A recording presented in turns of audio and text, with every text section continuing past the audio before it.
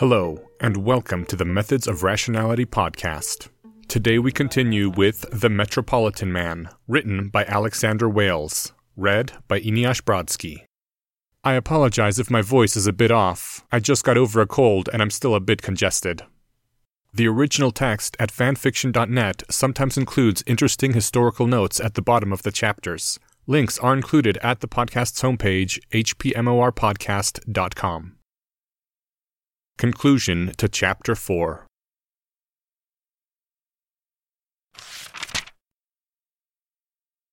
"99% of the time, ripping a handful of wires out of a bomb will safely defuse it, either by removing the fuse from the detonator or the detonator from the explosive material. Most people who made bombs were unsophisticated, and most bombs were designed not to be found until after they had detonated. There wasn't much point in making them particularly hard to defuse or move, and there weren't many people with the technical skill to do it. The bombs that Harry designed were complex, above and beyond the complexity designed into them by his benefactor. They had to be, because their target was Superman. Many things could be made fail-safe. The railways used air brakes, in which a piston was held up by compressed air. To apply the brake, some air was let out of the system, causing the piston to lower and the brake to be applied.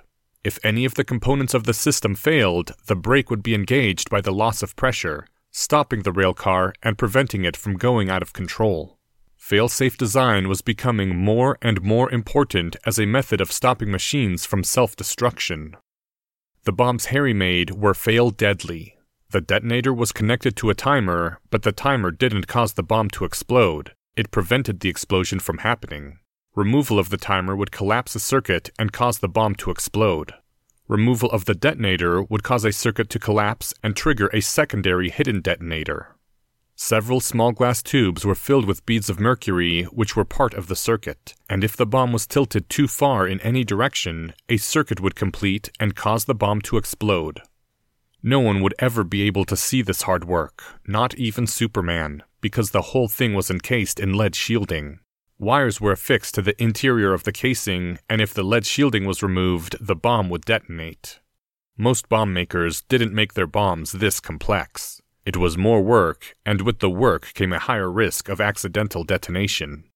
With the amount of explosives that Harry was using, it wasn't really a concern for him. What he feared was a small explosion that left him limbless and bleeding out. But given the number of pounds of cyclonite he was working with, an accident would leave him vaporized.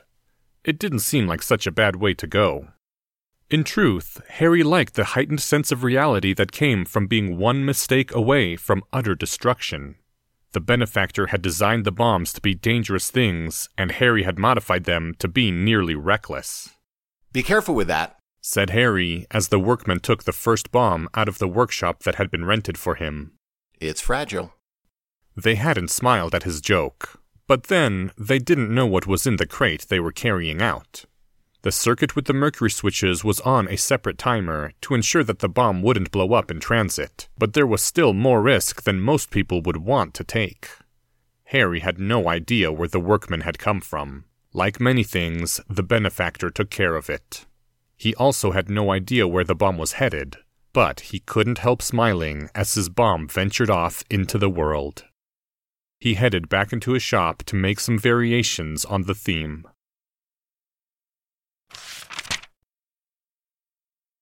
Lex had tried doing things cleanly. The Conference on Extraterrestrial Science had put out a plea to Superman, asking him to attend a meeting of minds so that they might make a cultural bridge between human and Kryptonian science. Superman could have come forward and simply spoken to them about what the true limits of his powers were, but he hadn't even responded to them.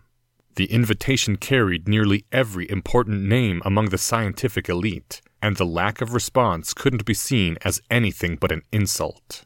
Lex had put forward a mountain of plans and proposals that would allow him to get close to Superman, and almost all of them would allow for an advancement in what most people would consider to be the common good. Superman hadn't responded to any of it. The bombing campaign served multiple goals, as any good plan did. Superman was an extinction-level event waiting to happen, and where those were concerned, there were no second chances. If Superman ever decided to kill everyone, there would be no stopping him. And so it stood to reason that humanity should take every possible precaution to prevent that from happening. The most direct path would be through killing Superman. Lex had written multiple letters to the editor under various pseudonyms, but none had ever been published, and his point of view seemed entirely unpopular. It was always one that he voiced from a position of anonymity, because in public he was playing the role of Superman's champion. People were bad at estimating the risk that an extinction posed, because no one had ever lived through one. People were also quite bad at imagining a catastrophe so large.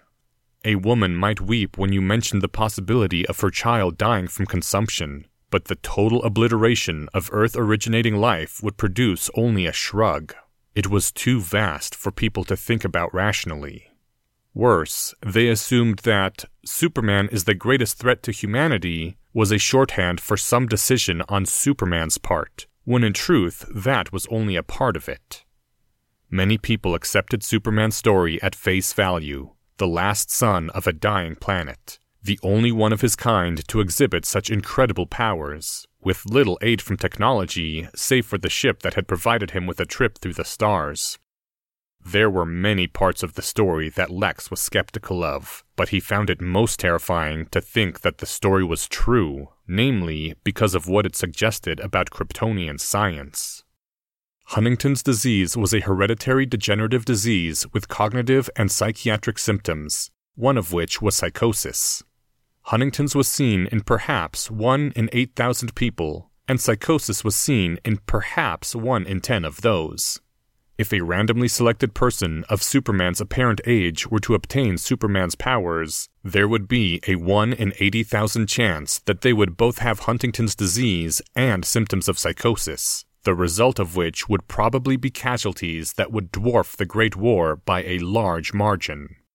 If Superman was telling the truth about the culture that he came from, his society wasn't much further advanced than humanity, and so likely hadn't grown past degenerative diseases and hereditary defects.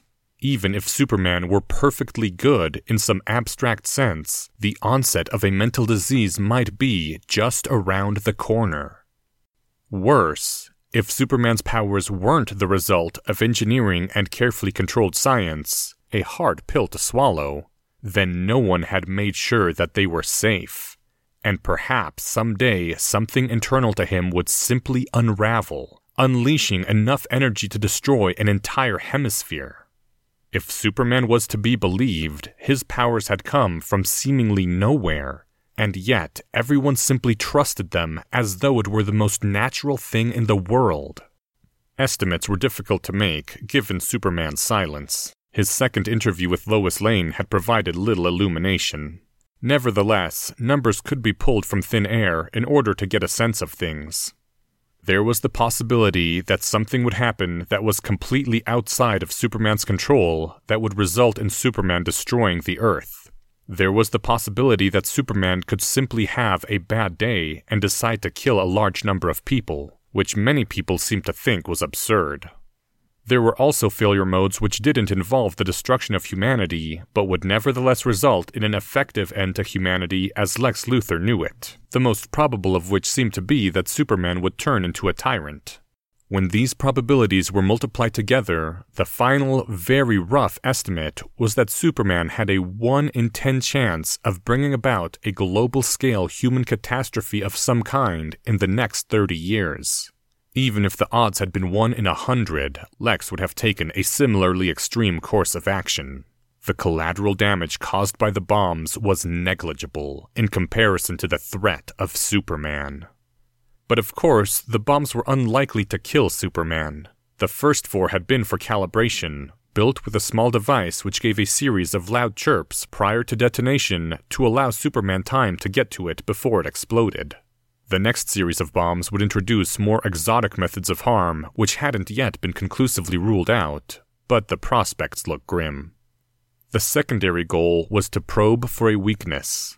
Lex had it on good authority that Superman had taken the equivalent of a direct hit from Navy artillery to his chest when the third bomb exploded. He'd simply looked surprised that he'd set it off. The magnesium and phosphorus compounds had done nothing to blind him, and he'd been talking with the police soon afterwards with no ill effects. Lex had suspected as much, but perhaps something would be found that could harm him but not kill him, or otherwise give Lex an advantage. Lead had been a boon, and allowed Lex a level of freedom that was gratifying, until he remembered how free he'd been before Superman's arrival. The third objective was testing Superman's limits. Lex kept a detailed log of Superman's movements in his study, as well as a large map of Metropolis which was covered in small color-coded labels that corresponded to Superman sightings or activities. Superman's patterns had been mapped against the general patterns of crime and emergency in Metropolis, and Lex had not been all that surprised to find that the patterns didn't quite match each other, even taking into account Superman's preferences for certain crimes and emergencies over others. There were 2 lulls, one during the daytime that seemed to start around 8 in the morning and end around 5 in the afternoon, and one in the dead of the night from 3 in the morning to 5 in the morning. Lex had no idea what to make of it, but kept the information safely locked away behind lead walls.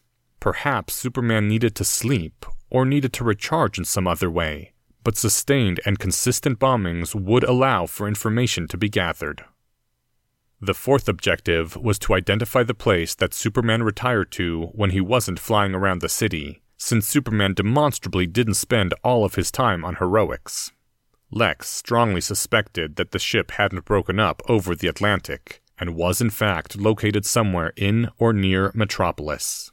Depending on the size, it would be difficult to hide, but Superman could surely lift the craft up and move it at will, which meant that it could be nearly anywhere. All that was under the assumption that Superman was an alien. There was still an outside possibility that there was some other explanation. If the spaceship existed, finding it was of utmost importance. Lex had already hired a team of private investigators to see if they could find some trace of a ruined ship in the Atlantic, though without eyewitness accounts of where the spaceship had burned up, it would be impossible. With them, it would merely be very, very difficult. Still, it was worth trying.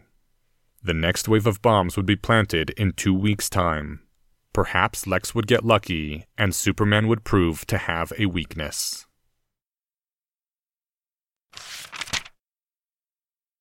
End Chapter 4. First half of Chapter 5. A Stopped Clock. Lois Lane had been walking down 15th Avenue looking for a place to eat breakfast when she'd heard the bang from the next block over. She'd started running towards it seconds after she'd heard it, while everyone else on the street was looking around like they'd missed something. If they'd read the paper, they'd know that Superman had predicted that the Clockwork Bomber would be back. 2 weeks had passed, and whatever leads Superman had been following, they hadn't led anywhere, since no arrests had been made. Lois looked down at her wristwatch as she ran. It was almost exactly 9 in the morning. Lois hadn't been close enough to the other bombs to get there in time. When she or Clark showed up, the whole thing was already over, and the mad panic and confusion that followed a bombing had given way to shock and grief. This one was different, a chance to be close enough that she would be one of the first on the scene. As she turned the corner and ran past an appliance store, she could see the debris strewn out over the street and the broken windows. People were still picking themselves up, and a few were bleeding, but it didn't look nearly as bad as the other bombs had. She was fishing a pencil and paper out of her purse when the second bomb went off. It was small and subdued, much softer than the first, and there were shouts of surprise, but few of pain. Lois started forward just as Superman arrived on the scene. He moved at speed, darting into the damaged storefront so fast he was little more than a blur, and leaving minutes later. He was carrying what looked like a box, and trailing yellow-brown smoke behind him. Lois tried to follow his movements, but after only a few seconds, she'd lost him. He was back half a minute later, and landed right in front of Lois. "Can you smell anything?" he asked. "Horseradish." The pieces clicked into place. "It's mustard gas." Superman nodded and was back in the fray in moments. Lois sprang into action, calling out to people to get away from the site of the explosion. If she could smell the mustard gas, that meant she was too close. She tried to remember what the medics used on people who'd been exposed to mustard gas. Her father was a general in the army and had fought in the Great War, but it was too far before Lois's time. The most she could do was get people away from the gas so that they wouldn't suffer from exposure. Mustard gas was an insidious poison, mostly because it took a while to take effect, and if you didn't know what the odor meant, you wouldn't think to take action until long after it was too late. Lois concentrated on getting people to safety and yelling out instructions. It caused blisters, not just where it touched exposed skin, but in the nose and throat as well. It could damage the eyes so badly that you'd go blind. If you weren't killed by the swelling of the throat, you could still be made mute. She ripped at her blouse and fashioned a crude mask for herself, and helped others to do the same. After everyone was clear of the gas, or at least in an area where they could no longer smell it, Superman landed next to her. Call the radio stations. Tell people to stay inside and keep their windows closed. If I'm right, the next one will come in 6 hours. She nodded, but didn't really need to be told what to do. She could keep a cool head under pressure. Superman was crouched down and ready to launch into the air when a buried thought surfaced. Wait! She called, worried that he would be a mile away by the time the words left her lips. But he stood up and looked at her, puzzlement on his face. She took a deep breath. You said that the bomber was trying to get you. Why not let him have you? We could send a message out over the radio and make a deal. Even if we can't disarm the bombs, it'll let us evacuate people. Superman hesitated. She could swear she saw his eyes blur as they moved around to take in the crowd in a fraction of a second. Lois, I don't know whether or not these things will kill me. I don't even know if the mustard gas is going to have an effect on me. I breathed in more than anyone else before I realized what it was. He wants to kill me. That's the only kind of deal I'd think he'd listen to. But you'd rush in to save people anyway. We're just cutting out the possibility of collateral damage. You'll be fine. Superman stared at her, and she was sure they were both painfully aware that everyone around them was listening in on their conversation. Some were outright staring. No, I don't negotiate. And if the bomber wants me at the site of these bombs, I'm not going to play into his hands. He hurled himself into the sky and flew away before she could figure out how to respond to that. Had Superman just said that he was handing Metropolis over to the bomber?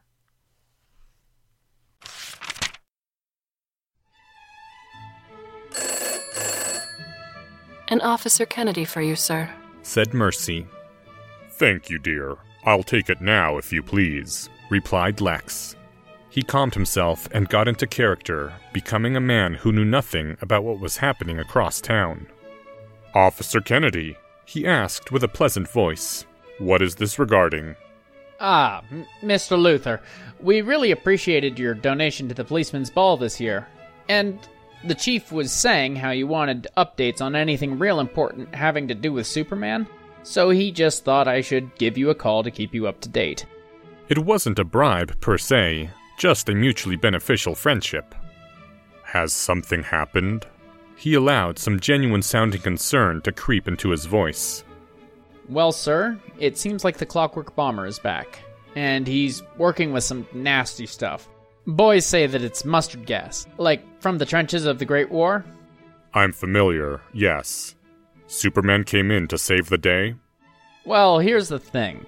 He came down and pulled people out of the gas and said it was the bomber come back, but then that lady reporter told him that he should try to make some kind of deal with the bomber, because she seemed to think that the bomber was trying to kill him, and that maybe Supes could save everyone a whole lot of trouble by letting him try, for all the good it would do, because he's invincible, right?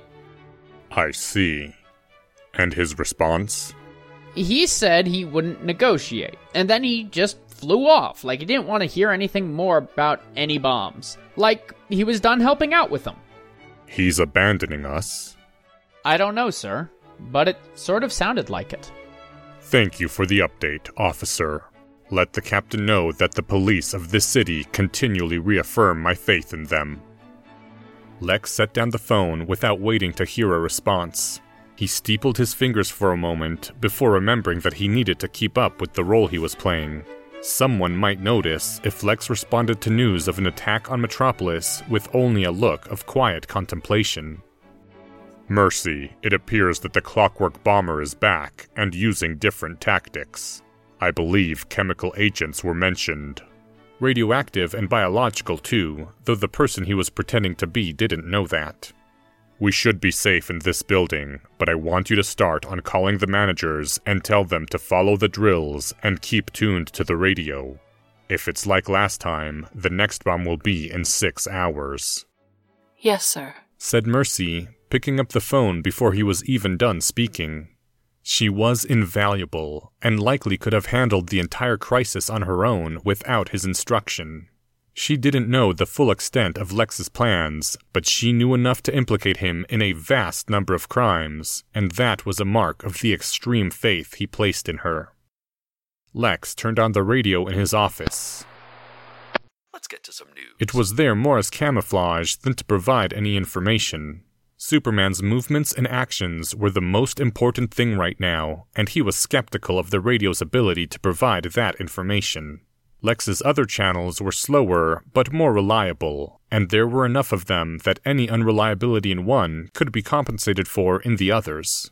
Lex had a contingency plan in place. There were 2 couriers waiting by phones in separate locations within the city. A message could quickly be relayed to them, which would send them to the nearest police station. One courier had an encoded message, while the other had the one-time pad needed to decode it. Both pieces were in envelopes lined with lead. Once decoded, the message would give the locations of all the bombs, and the buildings could be evacuated, saving lives and likely preventing property damage. The only question was whether this was the proper time to deploy that plan. Lex had killed for the first time when he'd been 15. Willie Calhoun had entered him in a bare-knuckle boxing fight, and Lex had landed a lucky punch that burst an artery in his opponent's neck. He'd been rewarded with a $20 bill and a slap on the back. He'd committed his first actual murder later that year, when a shop owner had gotten wind of the plan for a nighttime robbery and decided that the best course of action was to weigh in late with a revolver and the lights turned off. That shootout was the closest that Lex had ever come to dying. His hands had been trembling when he shot the shopkeeper in the face. He'd been less hardened then. Lex took no special pleasure in murder. It stirred no passion in him to see the life leave a man's eyes. It gave him no glee to hear about the people who died or were injured by the bombs. Just a certain sense of sadness that he imagined other people might feel more keenly. He certainly didn't feel any guilt. Lex sat back and looked at his watch.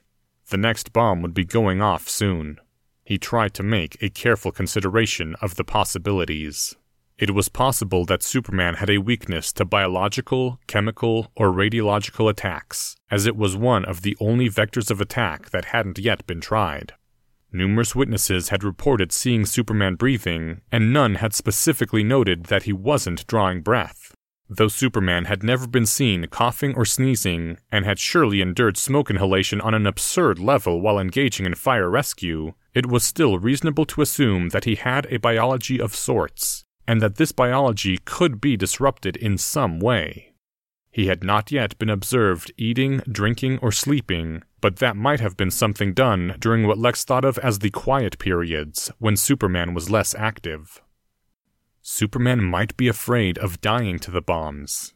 If true, this would be incredibly valuable information, and assuming that Superman didn't radically alter his modus operandi in response to these attempts, it would be fairly simple, in the scheme of plans that had to work around Superman's powers, to stage some event to attract his attention and deliver the poison while Superman suspected nothing.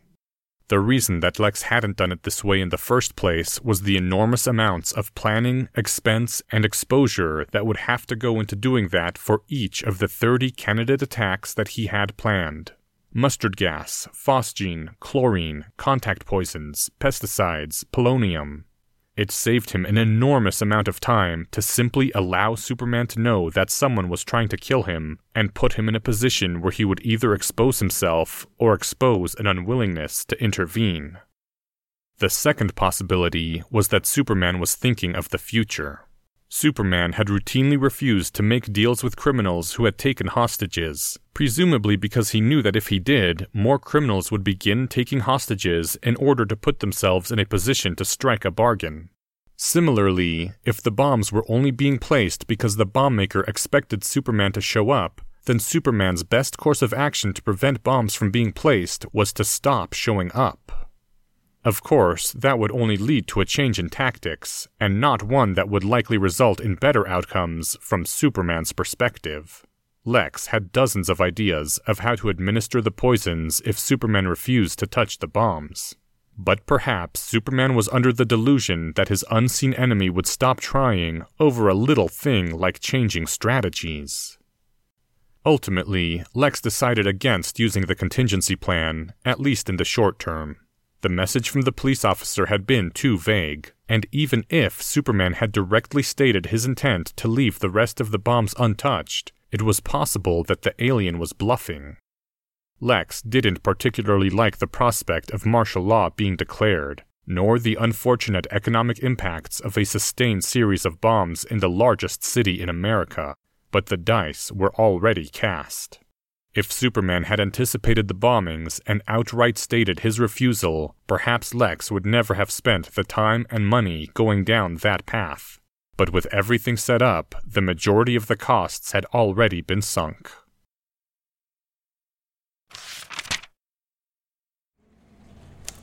Where the hell have you been? Asked Lois.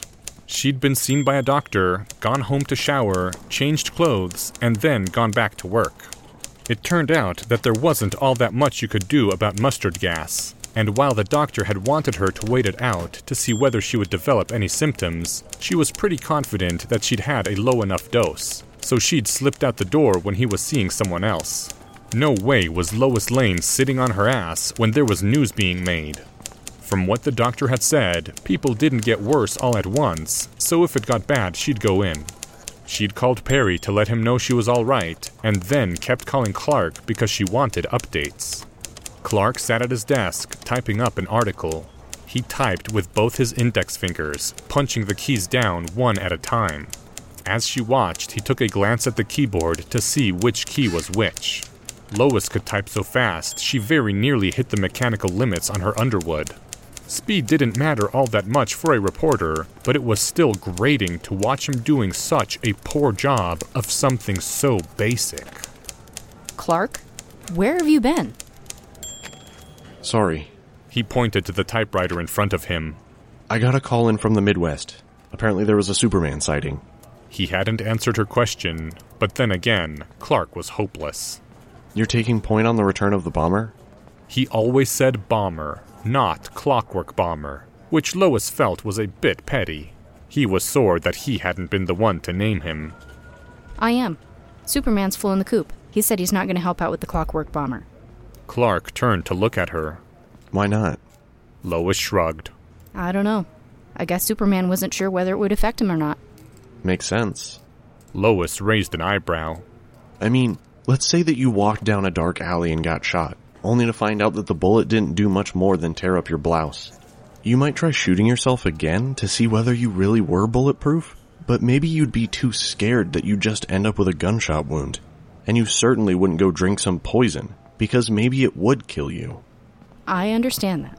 Even if I buy that maybe Superman doesn't know the full extent of how he's protected, he's still supposed to be a hero.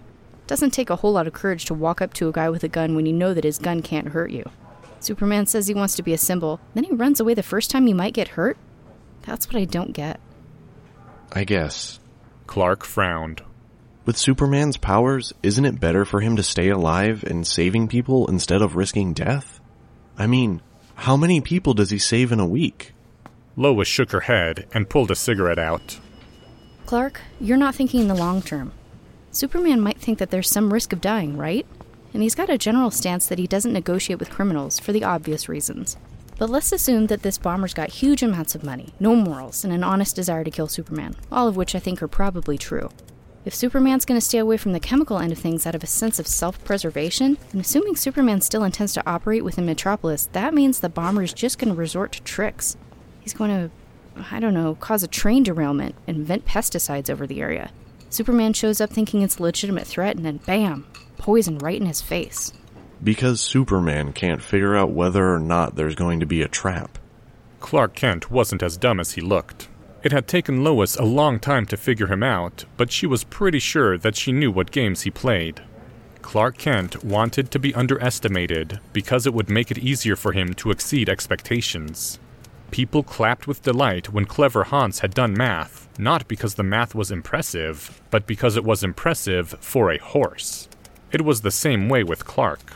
You saw this four-eyed Midwestern guy in the middle of Metropolis, looking for all the world like he'd taken a wrong turn leaving the farm, and then, when he actually put out a competent story, you couldn't help but feel like he'd done something amazing, like he was a horse that could do math. But the thing was, if you were actually good at math, you wouldn't need anyone to think you were a horse.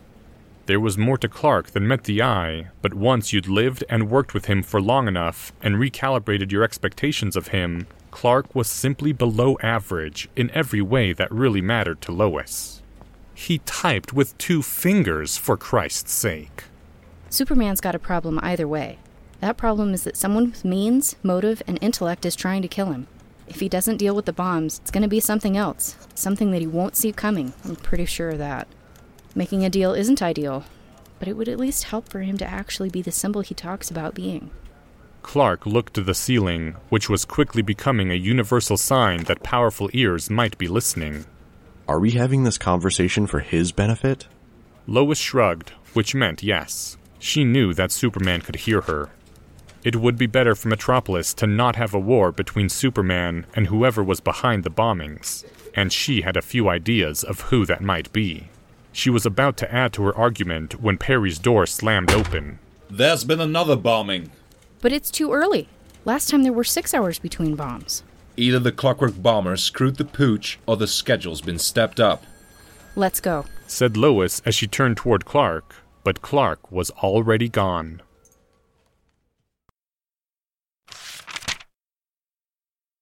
End first half of Chapter 5. Thank you to the following people. Lois Lane, by Anonymous. Superman and Clark Kent, by Nathan Bowman. Perry White, by Bram Bucker. Officer Kennedy, by Alexander Jackson. Kate Baker, reading Marcy Graves. Harry Kramer by Lou J. Berger. This chapter's original text, production notes, and attribution links, along with archives and much more, can be found at hpmorpodcast.com. Some sound effects used are courtesy of the Free Sound Project. Thank you for listening, and come back in 2 weeks for the second half of Chapter 5.